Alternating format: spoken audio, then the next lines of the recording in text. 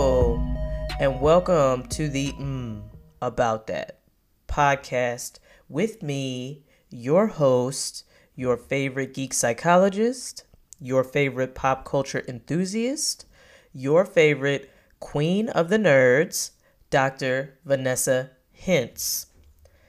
And today, good people, our conversation will be focused on SHEroes.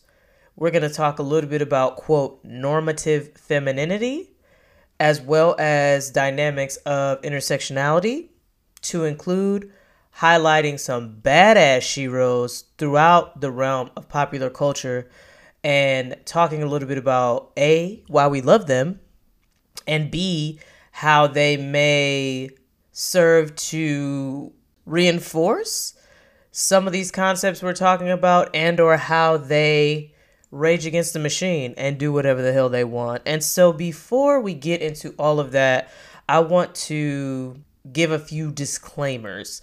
So first and foremost, I think anytime we categorize an entire identity group, there is propensity and also a likelihood that we will make some sweeping generalizations. And so I want to uplift and acknowledge that women are not monolithic. And so even though in the course of this conversation, some of what I am describing can sound as if I am asserting such, I want to reiterate and say off top, women are not monolithic. And though, again, it may sound like generalized conversation today, that is not my intention. Another sort of disclaimer I want to give is that some of the research that we will discuss, some of the concepts that we will discuss are couched in a very specific context.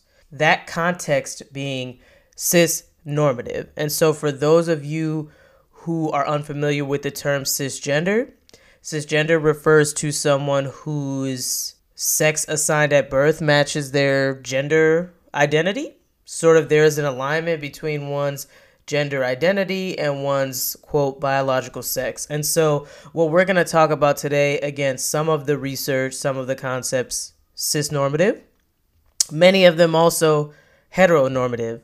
And so when we talk about, quote, traditional gender roles, there is this assumption that the way that one's femininity presents itself is directly related to and sort of in relationship with masculinity, which again has traditionally been ascribed to male identified folks. And so again, some of what we'll talk about today, not only cis-normative, heteronormative, and again, when we bring in this idea of, quote, traditional gender roles, we are absolutely operating within an understanding of sort of binary classifications of genders. So there are men and there are women. Again, I do not ascribe to that belief. So I want to honor and uplift that some of these concepts that we're going to talk about are absolutely couched in those ways of being, in those ways of thinking. And I think it is important to uplift and acknowledge that. So we take what it is that we're talking about today with a grain of salt, and understanding that because this may be representative of a group of people who identify as women, it doesn't mean it is the only way to relate to understand women. Because again, women are not monolithic. Last thing I'll say by way of disclaimer is that I do identify as a woman. Because of that, during the course of this conversation, I will likely utilize the term we when I am discussing some of the experiences, struggles, etc. that women face, that women endure. And so, again, it is not my intention to ever deign to speak about an entire group of people. And so my hope is that it is not interpreted as such. And so I just want to put that out there as well. So I want to start this conversation talking about, quote, normative femininity. And I'm going to contextualize this in a conversation about what is often referred to as the superwoman complex. I think in the most basic terms, the superwoman complex is this idea that because I have the opportunity to do all the things, then I absolutely should. And I use that word should intentionally because shoulding is going to be at the core of our conversation today. But nonetheless, the superwoman complex is this idea that because I can, I ought to. And not just try at all the things, but do all of the things to the best of my ability. And so I want to talk a little bit about the myth of perfection as it relates to the superwoman complex. And so there's an idea that, again, because we have all of these opportunities that maybe our mothers, grandmothers, great-grandmothers, and so on did not have, that we need to take advantage. We need to take advantage of those things, and we need to do those things to the best of our ability, as best we can, dare I say, perfectly. And so we deserve, as women, to have all the things, and so we should. And what this creates, unintentionally or otherwise, is this cycle of evaluation, improvement, deprecation. And I'm going to talk a little bit about what that looks like. And so, again, because of the space we are in our society, there are some women who feel as if they can do anything. I can have it all. I can have anything that I want. There are no barriers to anything that I want, which, again, historically has not been the case, right? So there is this allure of having all the things. What then happens is that, okay, I, based on my individual context, based on my individual values, goals, whatever, I sort of assess where I am in my life and where it is that I want to go. So I know that I can go wherever I want. There's this allure, again, that I can do whatever I want. I can have what I want. And so let me figure out where I am now and how far am I from those things that I want. So that's a process that we call self-evaluation. After we assess and we figure out, okay, I'm here and I want to be here. What do I need to do to get there? So then we start putting in this work, whether that be related to education, whether that be related to employment, whether that be related to physical or mental wellness, what have you, relationships, what have you. We assess where it is that we are, where it is that we want to go, and then we take steps to get from point A to point B. Undoubtedly, because we have set the bar so high to begin with, the bar being superwoman, the bar being perfection, because we have set that bar so high, undoubtedly we don't reach it. And then what happens after we've gone through this process of evaluation, after we've gone through this process of self-improvement, ultimately what happens next is deprecation, because we have given it, I won't even say our all. I'll say we've given it what we've given it, and we haven't reached the mountaintop. We haven't reached the place where we are doing all the things and doing all the things perfectly, because you know what? That doesn't exist. But that's not something that comes into our conscious awareness, because the world, history, your friends, all these people are telling you, if you just work harder, if you just grind harder, you can get it. You can get there. You can get there. And ultimately we don't. And so the cycle continues. We have this thought, this opinion, this belief that we can have any and everything that we want. We work really hard to get there. Ultimately, we don't get everything that we want. We feel bad, and then we start the cycle anew.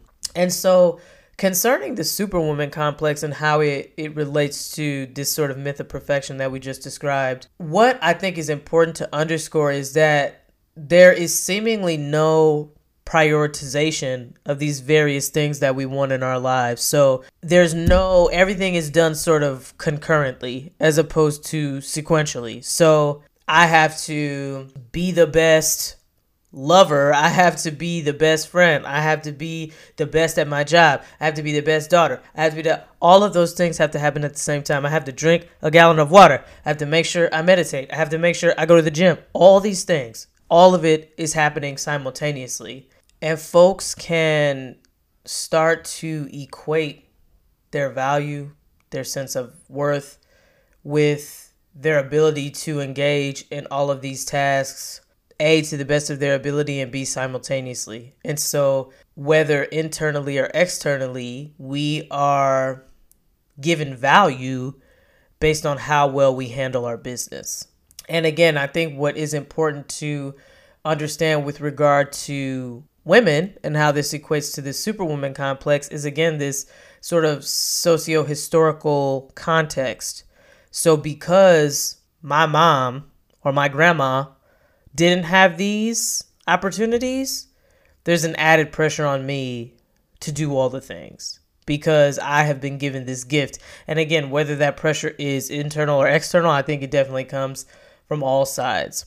So I want to talk a little bit now about some sheroes in popular culture and how their stories either serve to reinforce and or buck against this idea of superwomen and perfection, and that's what it means to be, quote, feminine.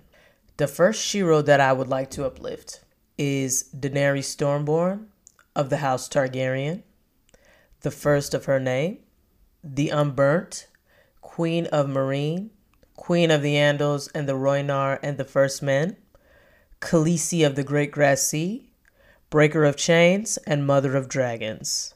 Can I just say that I want a title like that people have to introduce like every time I do a speaking engagement? Like I want to be super long like that. Like I know people read my bio, that's super dope, and I want somebody to write my bio like that because that's tight. So for about 90% of Game of Thrones, I was here with Daenerys Stormborn of House Targaryen. I was rooting for her, and then they did what they did. Her whole character arc just poof in one season. Anyways, so Daenerys was forced to marry her husband, Khal Drogo, and ended up actually falling in love with him after some very uncomfortable, it was very hard to watch their relationship initially. It was not consensual, and that wasn't fun. And so they were married, and they were expecting a child. Tragedy strikes. Her husband dies, and she actually kills him. Sad. And her son is born stillborn, and then she is told that she will never have any children again. Lo and behold, she hatches 3 dragons, so she becomes the mother of dragons. So those are her children. And I will not go into any more because we do not have time to go through all of that Game of Thrones nonsense. And I say that in a loving way because, child, it's just a whole much. We'll just have to draw a chart and it'll just be too much. Nonetheless, what I want to say very briefly about Daenerys is what I valued and appreciated about her is that she exuded this great empathy for marginalized people. Again, she was the breaker of chains. She would go to town on any colonizer, which again, we could talk about how that is ironic. Nonetheless, she was ruthless when she was attempting to fight for those who were oppressed. I will also say that it is interesting that Daenerys' story revolves around this trauma that she experienced related to motherhood. So they repeat it many times throughout the course of the series. She repeats it many times throughout the course of the series. I will never birth a child. I will never birth a child. Which again is not good, bad, or otherwise. Like she feels how she feels. Like, I mean, you know what I'm saying? I think it is an example of we see Daenerys literally with all of these things. All of these things. She is a commander of a great army. She is going back to her home to get her revenge. She does, have some relationships here and there. She has her dragons. She has all these people who adore. She has all of these things.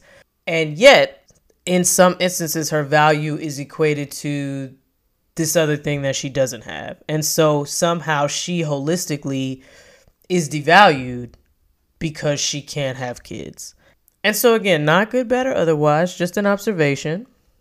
Another shero I want to highlight very briefly is the one, the only, the incomparable, Eleven from Stranger Things, who is I would say a superpowered person.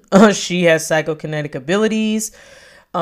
She basically was deprived from socialization her entire life until she meets the gang, Mike and Lucas and them, from Stranger Things. And initially we see Eleven as very timid, withdrawn, very cautious understandably so, of other people. However, we see her adapt very quickly, and she learns to communicate. And I think her development over the course of Stranger Things has been absolutely beautiful. I think that's a testament to the writing. I think that's a testament to Millie Bobby Brown, who plays Eleven. Yes. The other thing I'll say about Eleven is that she is often very reluctant to use her powers against anybody who doesn't deserve it. So she's not out here just, wilding. I think even in the most recent season, season 4, when she hit that girl with that skate, that girl wasn't innocent. I know people had a lot to say about that. Nonetheless, what I'd like to say about Eleven is, again, I think she too, what we have seen over the course of Stranger Things, is her really developing holistically. I think initially we see her as a weapon, which is how she was sort of socialized. We see her as a weapon, and I think what they have done a beautiful job of is really, again, giving her depth and complexity, which I think she always had. I think it's just much more intentional now. We see her relationship with Mike. We see her relationship with Max. All these different things. And again, I think that complexity that we see that is blossoming with her character, there is still some of that, like we talked about before, some of that pressure that she has to do all of these things. So the 11 that we first met, who only wanted Egos and wasn't really able to communicate with people or whatever, like, is that 11 somehow less valuable than the one that we see now, who is much more communicative, again, is making out with Mike all over the place? Like, how do we equate, or how do we compare the value of one over the other? And I'm not to say there's a right or wrong answer to that. I think it's just something that we have to consider. Is the 11 that we see now, given all of her progression, is she more valuable than the 11 we initially met? The 11 that we met in that white hospital gown. When you think about how you compare those two versions, iterations of 11, do you find yourself giving one more value over the other? Subsequently, when you think about yourself, do you give yourself more or less value depending on what it is that you can do or how it is that you relate? You know what I'm saying? And again, I think this is directly related to what we talked about prior with regard to this idea that you have to do and be all the things, so that if you're not doing and being all the things, you somehow have less worth. And the next Shero that I want to chronicle, because she is the queen of turning all of that on its head.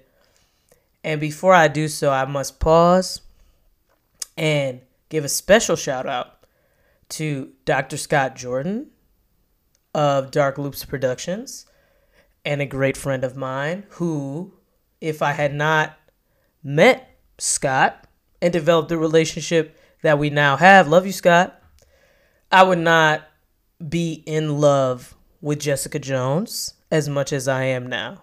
Scott was the first person, not like of ever, like not that, whatever, but Scott was the first person that I really listened to that told me about Jessica Jones. And let me tell y'all about Jessica Jones. So Jessica Jones is a retired superhero who is currently working as a private investigator. She has her own investigation firm. Is that what it's called? Anyways, it's called Alias Investigations. So Jessica Jones tried the superhero thing. She was an Avenger for a time. She was in a lot of superhero groups, and she was just like, nah, this not for me. Y'all up in here doing too much. Like, I'm not trying to be about that. And so the way that Jessica actually got her abilities, and again, there's probably different iterations of this story depending on what you read, what you watch, what have you. But essentially, she was in a car accident when she was younger, and her entire family was killed. And again, depending on how you are watching or reading Jessica Jones, that may or may not be true. But nonetheless, her family was killed in this car accident, and she awoke just to learn that her whole family was dead and now she has these powers. And so what I can appreciate about Jessica Jones's story, and it actually is, there's a beautiful series of panels in Jessica Jones Alias Volume 4. It's kind of like a flashback scene where Jessica is remembering her time in high school and how it's just, teenage angst, all of that. She was living with, I think in a group home or like with a foster family or something. And she was just remembering all of this traumatic stuff. She was remembering all of this stuff. She was very emotional. You can see her just like all of this emotion that was just coming off of the page. And in the course of all of this, she basically starts flying. So Jessica Jones, her powers are essentially, she's like real strong, she's real durable, and she can fly. I use that term loosely because really she just like jumps around everywhere. She hasn't really gotten the hang of it. But in this series of panels, we see her basically start flying. Like she is experiencing all of this emotion and she basically channels it. And she starts flying or jumping from one place to another, however you look at it. And I thought that was so beautiful, just the way that it was drawn, but also to see her empower herself to manage her pain as she sees fit. She was crying, which is a normal, beautiful way to manage your pain, and then she started flying. And the other thing I'll say about Jessica Jones is not only did she say, nah, I'm good, to the Avengers, to Captain Marvel, to all these people, right? She's like, nah, y'all over there just acting all kinds of colonizer-ish, and I'm not trying to be down with that. But she also is portrayed as someone who drinks a lot of alcohol. And I think the way that we relate to that, the way that was related in the show, somewhat in the comics as well. I don't necessarily see it as an issue. I think that is also me understanding Jessica Jones for what she is. I don't think she would necessarily see it as an issue. I think because Jessica Jones is out here assigning her own worth to herself. If she don't think her drinking is a problem, you know what I'm saying? It's not. And if she's not out here then negatively influencing other people because of her drinking, do you, fam? You know what I'm saying? She's not out here driving while she's drunk and hurting people. She's not out here. You know what I'm saying? She's not doing that. She's drinking because she wants to drink.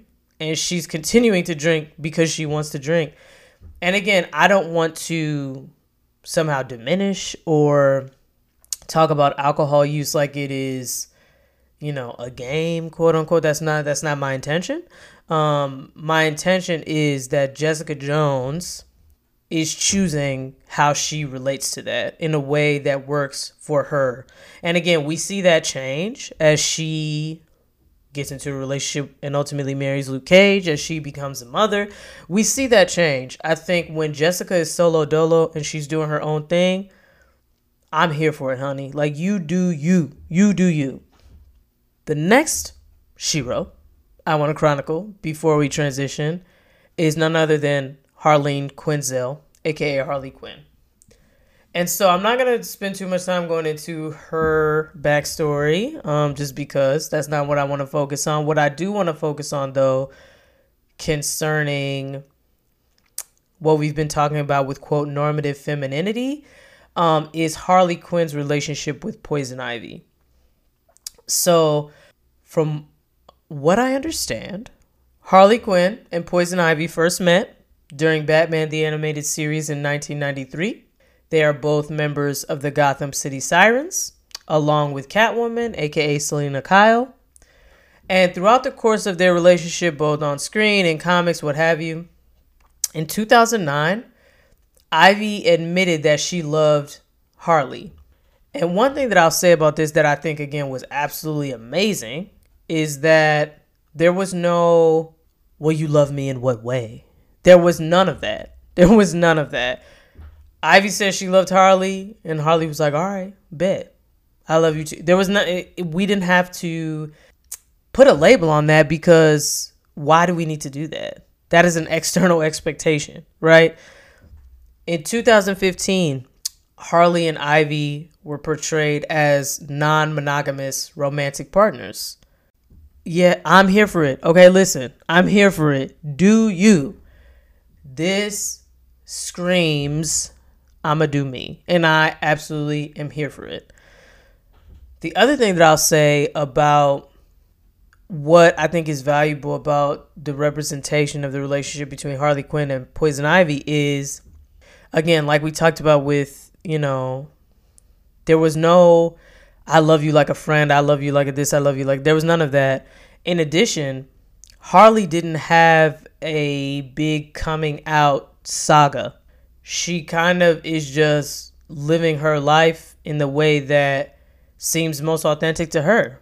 Oh, I love Ivy? Cool. Oh, we're going to be in this non-monogamous relationship? Cool. I feel that the way that their relationship is being portrayed is, first and foremost, I think a good antithesis to the way that her relationship with the Joker is portrayed. But I will also say that, again, there is something that is raging against the machine concerning societal expectations for women, for relationships, for whatever, that I am here for and that I absolutely love. There is much more to be said about Harley, about Jessica Jones, about Eleven, about Daenerys Stormborn. I'm not going to say that, though. And what I am going to do is uplift that all these four Sheros that I just talked about, every single one of them is white. And I remember the first time I did this Sheroes presentation, it was way back when, I don't even know. It dawned on me that many of the Sheroes that I was discussing were white. And I remember somebody asked me something about that, and I was really trying to think about, okay, how did this happen? Why is this happening? And I think in the moment, I picked characters that were popular, that people would easily sort of recognize. And as I have grown in my career as a professional, as I have continued to engage in my own sort of journey of self-discovery, my own journey related to diversity, equity, and inclusion, what have you, I understand now why and how the larger culture plays a role in the fact that the most popular characters I could think of were all white. What I want to transition to talking a little bit about now is intersectionality, which I am sure that you have heard that term a time or two, particularly over the past 2.5 years. But intersectionality is a term that first appeared in 1989 and is credited to Kimberly Crenshaw, who is a law professor. But essentially, intersectionality refers to the ways in which forms of oppression are interconnected and cannot be separated. And so I'm going to say that again. It's essentially how systems of oppression compound and cannot be seen separately from one another. So systems of oppression examples being racism, sexism, homophobia, etc. And so what I want to uplift before we move forward is the difference between intersectionality and what we refer to as an intersectional identity. And so everyone has an intersectional identity. Again, we are not monolithic people. We are not just one thing. We are all unique cultural constellations of identity. So I am a Black, cisgendered, biracial, heterosexual woman, I could go on and on and on, right? So everybody has a intersectional identity. Everyone also has, depending on the identities in which we hold, how systems of oppression and privilege are working in different spaces is going to be unique. You know what I'm saying? So an experience for a white woman is going to be very different than an experience that a trans woman of color has, just as, thinking about it in that way. So intersectionality is an idea that really honors and uplifts that systems of oppression cannot be seen far and away from one another. And I believe Kimberly Crenshaw, when she originally sort of started talking about intersectionality, she was, I believe she was representing someone in like a workplace suit. And the question put before her was, was this person's mistreatment due to the fact that they were black or due to the fact that they were a woman? And what Kimberly Crenshaw and what intersectionality argues is that you can't make that distinction. You can't separate those things. You can't say, oh, well, they totally ignored the fact that she was a woman and it was all because she was black or vice versa. There's no way on earth to do that. There's no way to distinguish between interconnected systems of oppression. And that is precisely what intersectionality is. Again, not to be confused with having an intersectional identity, which is, again, I cannot look at you or any other person and say, oh, you are just a. No. That would be devaluing all the complexity and beauty and uniqueness that makes you who you are. And I will not do that. And so nonetheless, what I think is important is, again, as we bring this back to the context of SHEroism, all of the women that I've discussed up until this point, all of the issues that they have, all of the whatever it is that we want to talk about, they all have one protective factor in common, and that is the fact that they are white. And I don't say that as any sort of a shade. I say that in the context of, particularly in America, and I would say globally, being a white person gives you privilege, which again is not a shade, meant to be a description.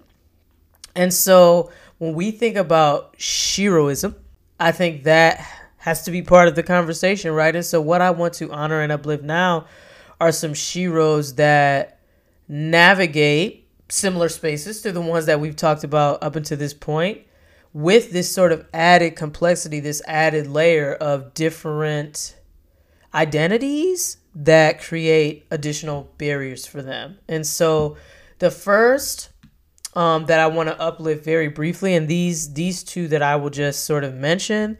So for any of you out there who are looking for representations of diverse characters in comics and in movies, and here you go. So the first person I would like to uplift is America Chavez, of the Marvel Cinematic Universe recently, but also in Marvel Comics. So America Chavez is Latina. She is bilingual. She is a member of the LGBTQ plus community, and she is a trauma survivor. And again, I think the way that she has to not only navigate her history of trauma, being from another, she's like a multiversal traveler, and she's just like, oh, she got a lot going on. Like, again, we ain't got time for all of that, but she got a lot going on. She got a whole lot going on in terms of the things that she has to navigate, the dynamics she has to navigate. And she now finds herself in sort of our universe as a person of color, which carries its own stuff.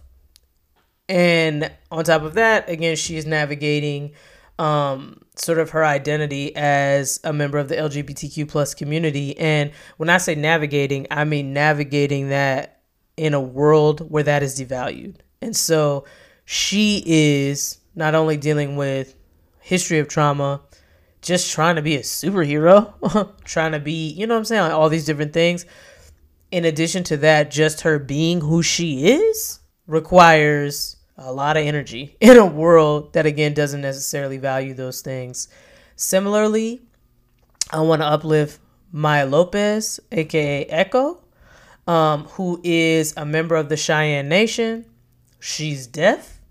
She is a survivor of trauma as well. At age 9, she was abandoned by her mother, and her father was murdered shortly thereafter. She was raised by the man who killed her father, but at the time she didn't know, and then she found out, and it was just like a whole mess. And so, again, a whole lot going on there. She, too, is bilingual. The other thing I just want to uplift about Echo, and again, if you want to really change your life, you need to read the Vision Quest story arc in Daredevil that talks all about Maya, and it is just so beautifully done. But nonetheless, we saw Maya on screen in the recent Hawkeye series on Disney Plus, and I want to bring into our awareness Alaqua Cox, who is the actress who played Echo in this series. And one thing that I think is beautiful about her and about her portrayal is that Alaqua is a person with a disability. And they actually wrote that into the show because she advocated for that to be done. You know what I'm saying? She advocated for, she said that she wanted, young disabled girls, disabled people to know that they can do anything, right? And it's like giving me chills right now talking about it. Like that is beautiful. And again, not only do we see Echo as a character with a disability, but then we see the actress who plays her not only as someone who is deaf, but also someone who is an amputee. And so, again, amazing, amazing. Come on with it, Marvel. Y'all coming with it. Kamala Khan, a.k.a. Miss Marvel. Amazing. Absolutely amazing. And I think what was very unique about the portrayal in the TV show, which again, admittedly, I am not as familiar with Miss Marvel in the comics, but in the TV show, we see Kamala Khan as a Pakistani American, as a teenager just trying to navigate teenage life, but also as a super nerd. So shout out to Marvel for really uplifting nerd culture. The fact that they showed her at a convention and dressed up, I was like, okay, I'm here for it, obviously. You know what I'm saying?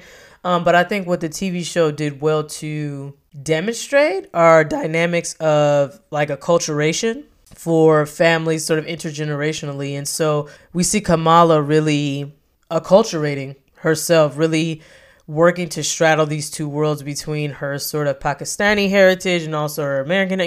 We see her sort of navigating these two spaces, whereas her parents are maybe not necessarily as adept at navigating those spaces. And again, that's not a shade, but just more so, again, maybe have not had the same opportunities as her to really go through that acculturation process. And so that creates tension between Miss Marvel and her parents. And again, I think it was so beautifully done. And the way that they incorporated the family history, I'm here for it. And so the last character I want to uplift in this conversation related to intersectionality is Riri Williams, aka Ironheart.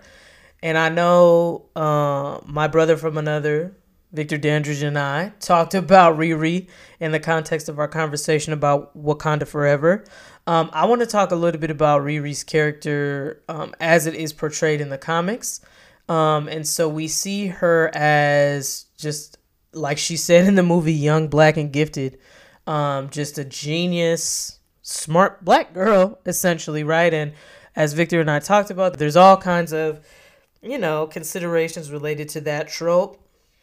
And I think one of the more upsetting things to me, again, was when I learned that Riri's backstory, because again, like many of our heroes, she is a survivor of trauma. When I learned that her backstory was that her best friend was killed in a drive-by shooting,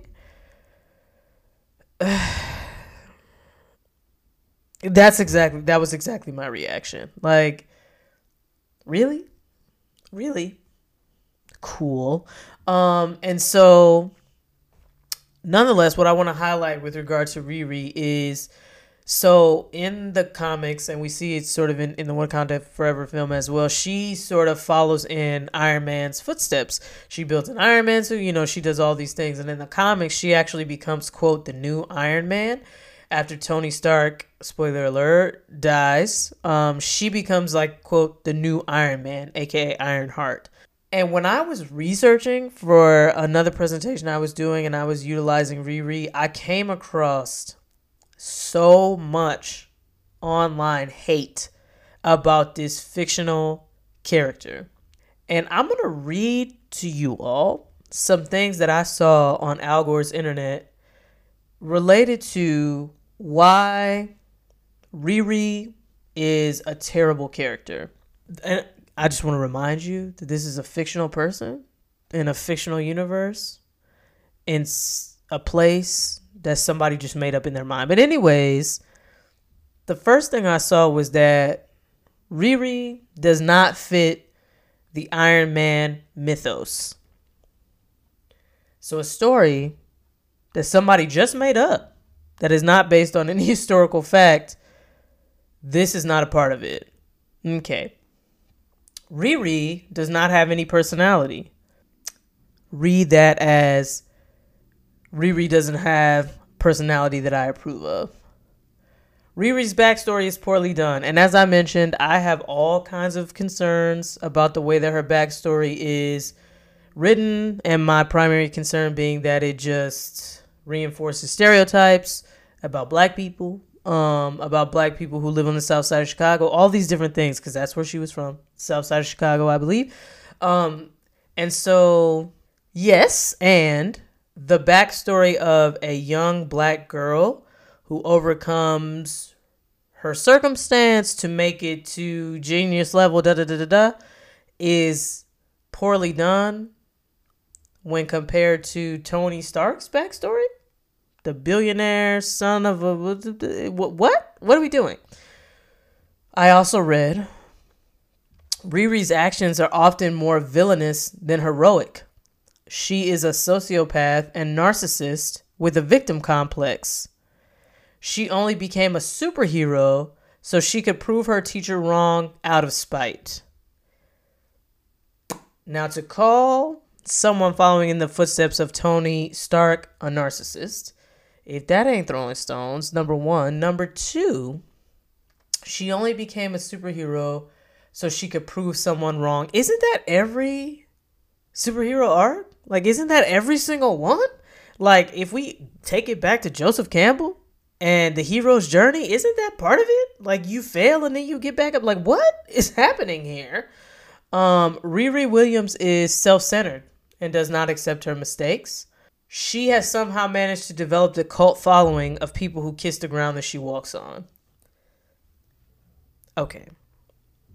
So, herein lies an example of dynamics of intersectionality at play. And so all of the hate that this character that is portrayed as a young, black, gifted, natural hair, all of these things, right? Would we have the same venom spewed at this character if she were white? If she were a man? Tony Stark was a white man that did pretty much any and everything that she did, minus that traumatic backstory. Did he get all of this hate? Absolutely not. And so, again, for those of you interested in characters that maybe look more like you, have the experiences that you may have, etc., or for those of you who are parents to children of color, I highly recommend any and all the characters that I just described, and so many more. And with that, I want to bring this conversation to a close and have our about that moment related to sheroes and dynamics of intersectionality and femininity. And so one thing that I will say that I feel like is extremely valuable about the women, not only that I have described, but, you know, the sheroes that we see on screen, is sort of what I just alluded to. There is something so validating and sometimes affirming about seeing someone who looks like you. Seeing someone who identifies in the same way that you identify. Seeing someone that has similar experiences. We talked about it in our conversation around Wakanda Forever. There is something so amazing about seeing, for me, about seeing an Afrofuturist nation. You know what I'm saying? As someone who feels like that's above and beyond anything that I'll see in my lifetime, there is something that is valuable. And even in the context of talking about these sheroes today, that is, I think, one of the reasons that I am in love with Jessica Jones. Her I don't give two damns about what you think attitude is something that I deign to live out. You know what I'm saying? She is who she is. She gets into this relationship with Luke. She becomes a mom, and still her everything is about, are we good? It doesn't have anything to do with anybody else. The way that people think she should parent, the way that anybody thinks she should be. It's all about her and her people. And are we good? If we good, then that's it. And again, I think there's something that is so valuable about that. Something that I think can be good, but also has the potential to be maybe somewhat problematic, and that is this idea of a self-fulfilling prophecy. And so, as I mentioned, sometimes when we see characters who look like us, we see women who look like us, when we see, what have you, sometimes when they are represented in this sort of stereotypical way, it can reinforce the beliefs that we have that is what I have to be. That is all I can be. I'm never going to be allowed to be anything else. And so that is somewhat problematic and sort of is in direct opposition to what I just described in terms of seeing someone and feeling like that representation gives you hope. That representation gives you, motivates you.